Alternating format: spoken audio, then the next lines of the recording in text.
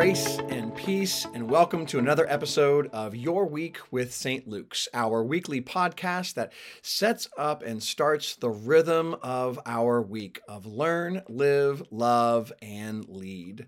Here in our podcast, we want to do some scriptural study, some learning, that allowing that scripture after working with it and struggling with it and taking it in, allowing it to help shape our lives and how we live our lives and how we live our lives and how we lead our lives.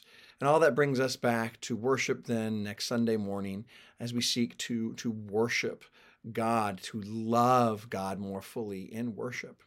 And so this week, we have somewhat of a familiar text as we finish up our 23 and We series. This series is leading us through our visioning for the next season at St. Luke's. So all this week, along with this scripture, we're thinking about that next season, and this week especially, designing our lives to see the glory, designing a vision that God has for us to see the glory. So our text is the Gospel of Jesus Christ according to Matthew. So Matthew chapter 17, verse 1 through 9. Now, this is the liturgical text. Really, all of them have been from the lectionary. The lectionary is a set of scriptures designed, set aside in a 3-year cycle. Scriptures assigned to each Sunday. And so we've been following the lectionary fairly closely. And this is a lectionary text for this week. For this coming Sunday, in particular, the last Sunday before Lent, the transfiguration of the Lord. So this text is Matthew's account of the transfiguration of Jesus. I invite you to take your Bible out if you have a paper Bible, or pull it up on your app, on your phone, your laptop, or your tablet device to Matthew chapter 17, verse 1 through 9. I'll be reading from the Common English Bible translation. 6 days later, Jesus took Peter, James, and John, his brother, and brought them to the top of a very high mountain. He was transformed in front of them. His face shone like the sun, and his clothes became as white as light. Moses and Elijah appeared to them, talking with Jesus. Peter reacted to all of this by saying to Jesus, "Lord, it's good that we're here. If you want, I'll make 3 shrines, one for you, one for Moses, and one for Elijah." Yet while he was still speaking, look, a bright cloud overshadowed them. A voice from the cloud said, "This is my son whom I dearly love. I am very pleased with him. Listen to him." Hearing this, the disciples fell on their faces, filled with awe. But Jesus came and touched them. "Get up," he said. "Don't be afraid." When they looked up, they saw no one except Jesus. As they were coming down the mountain, Jesus commanded them, "Don't tell anybody about the vision until the human one is raised from the dead." The transfiguration of Jesus. It's found in one way, shape, or form in the synoptic Gospels, Matthew, Mark, and Luke. More specifically, Mark chapter 9, verse 2 through 8, and Luke chapter 9, verse 28 through 36. And then, of course, here in Matthew 17, verse 1 through 9. If you recall from our study of the Gospels, all throughout 2020, the Synoptic Gospels are those 3 Gospels that are seen, optic, together, syn. Together, seen, together, synoptic. They have much in common is what we're trying to say. Mark being a primary source of Matthew and Luke's Gospel, it's safe to say then here that Matthew's telling of the Transfiguration has a lot in common and pulling from Mark's telling. Both Mark and Matthew agree that it is the 6th day, and that'll be our first observation for our time together.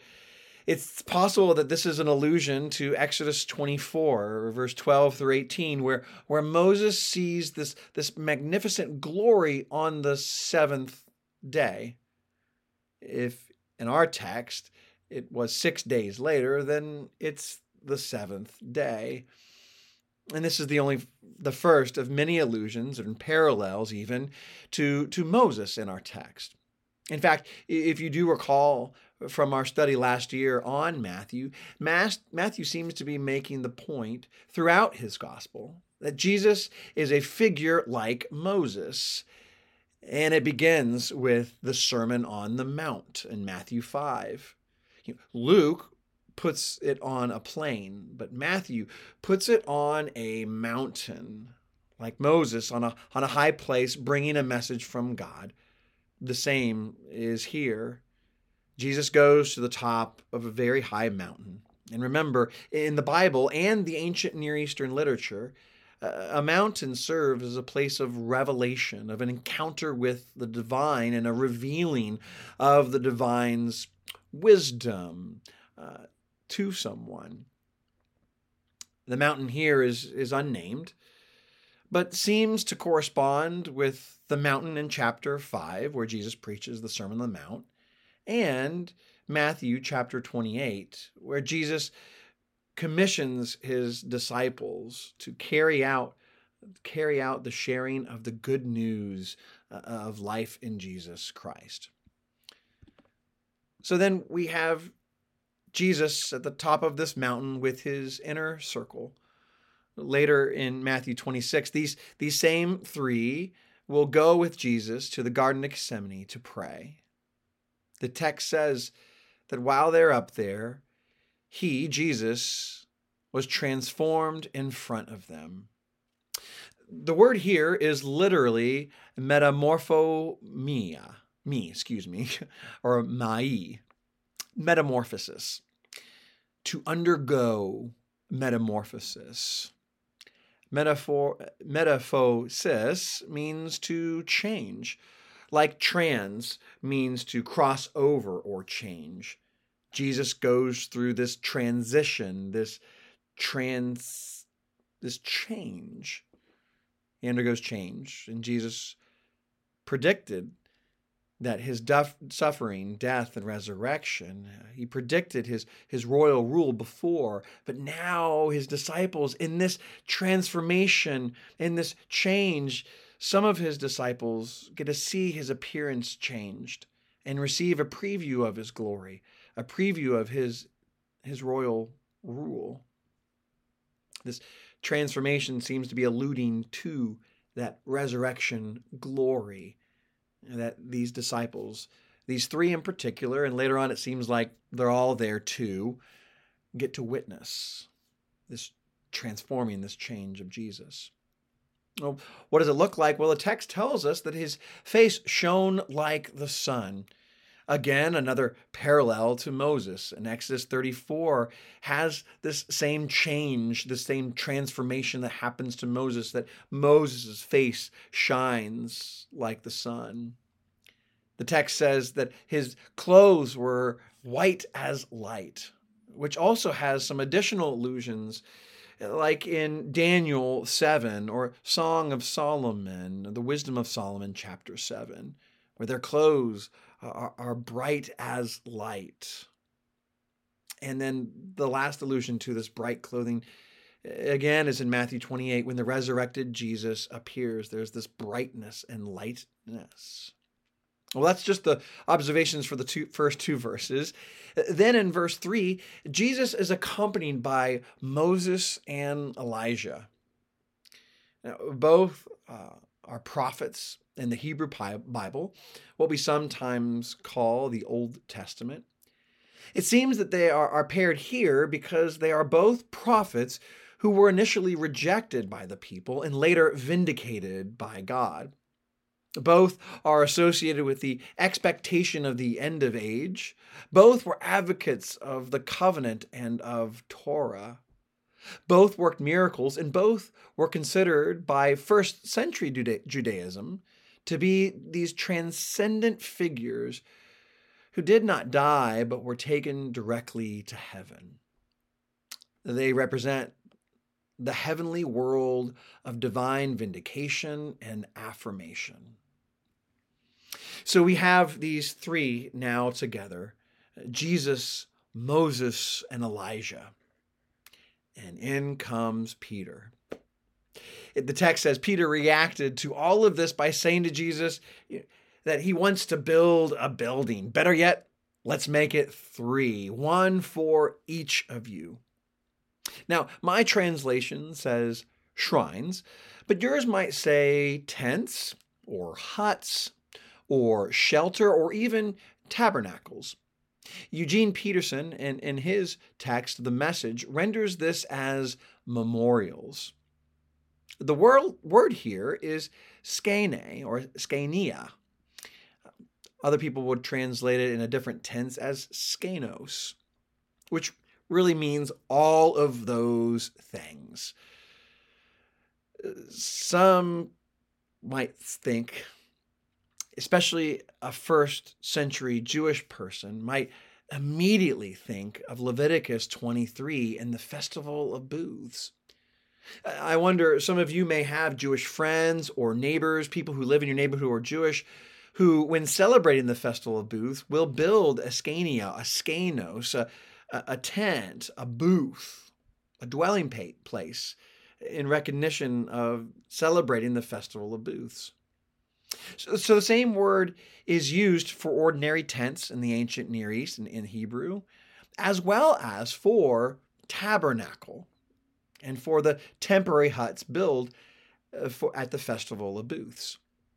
For Matthew, skenos connotes the tabernacle, though, this holy tent, and eventually the temple that is built, where the fiery cloud that symbolizes the presence of God among the people dwelt over the ark.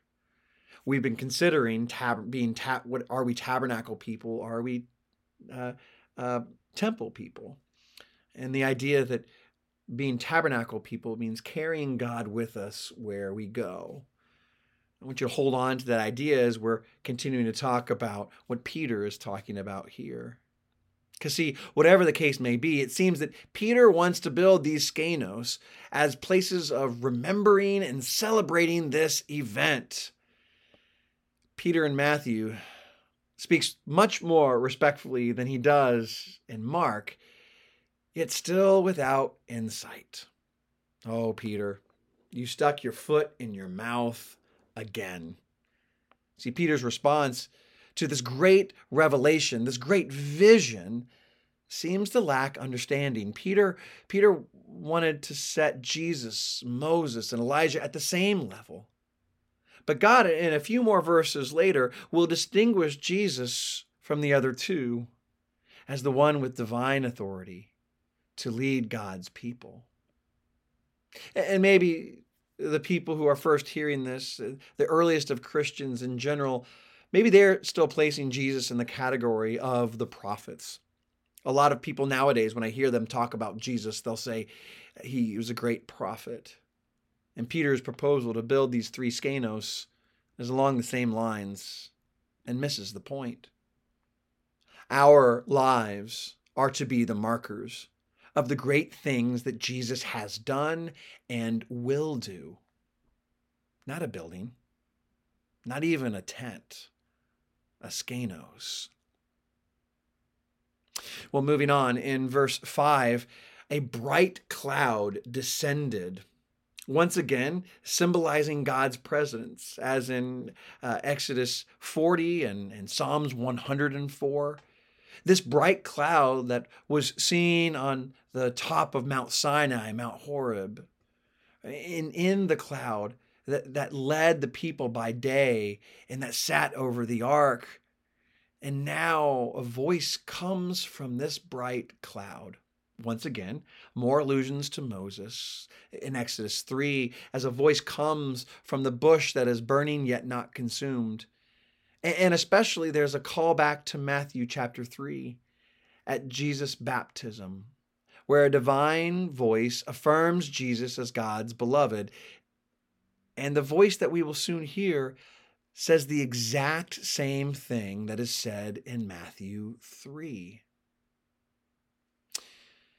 Our text here says then, that voice adds on from Matthew 3, listen to him.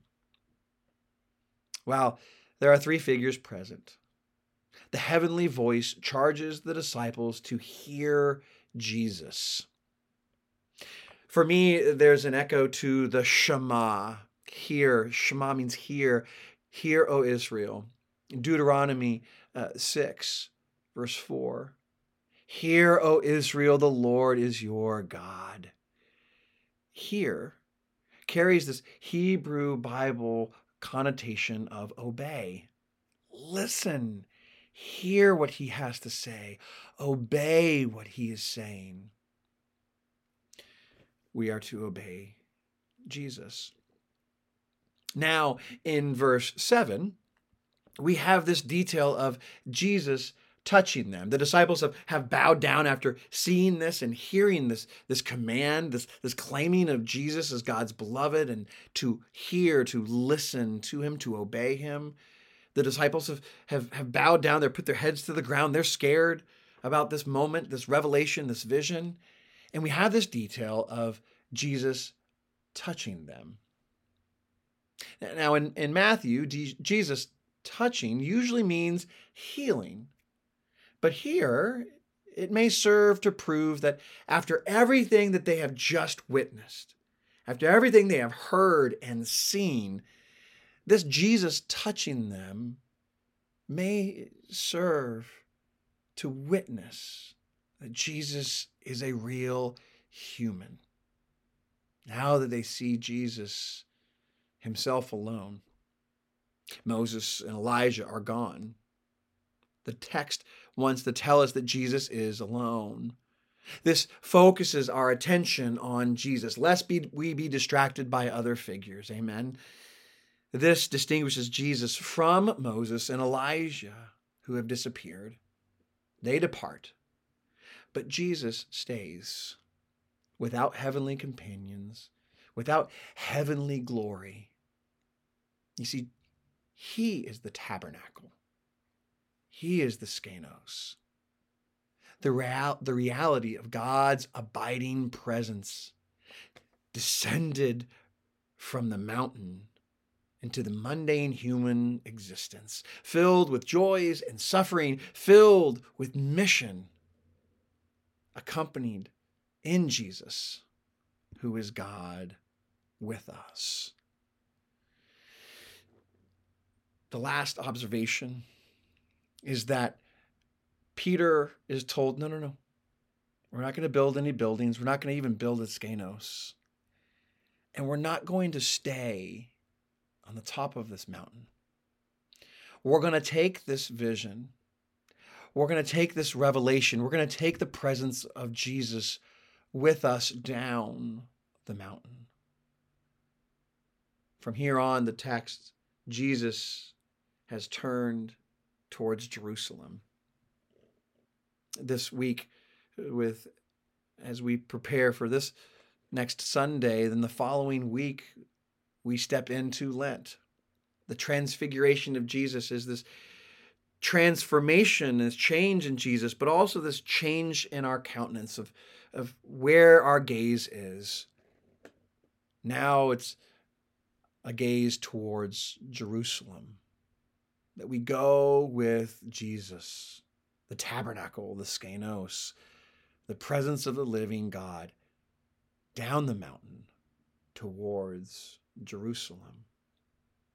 As we think about designing our lives to see the glory, we need to remember that the glory is not only on those mountaintop experiences.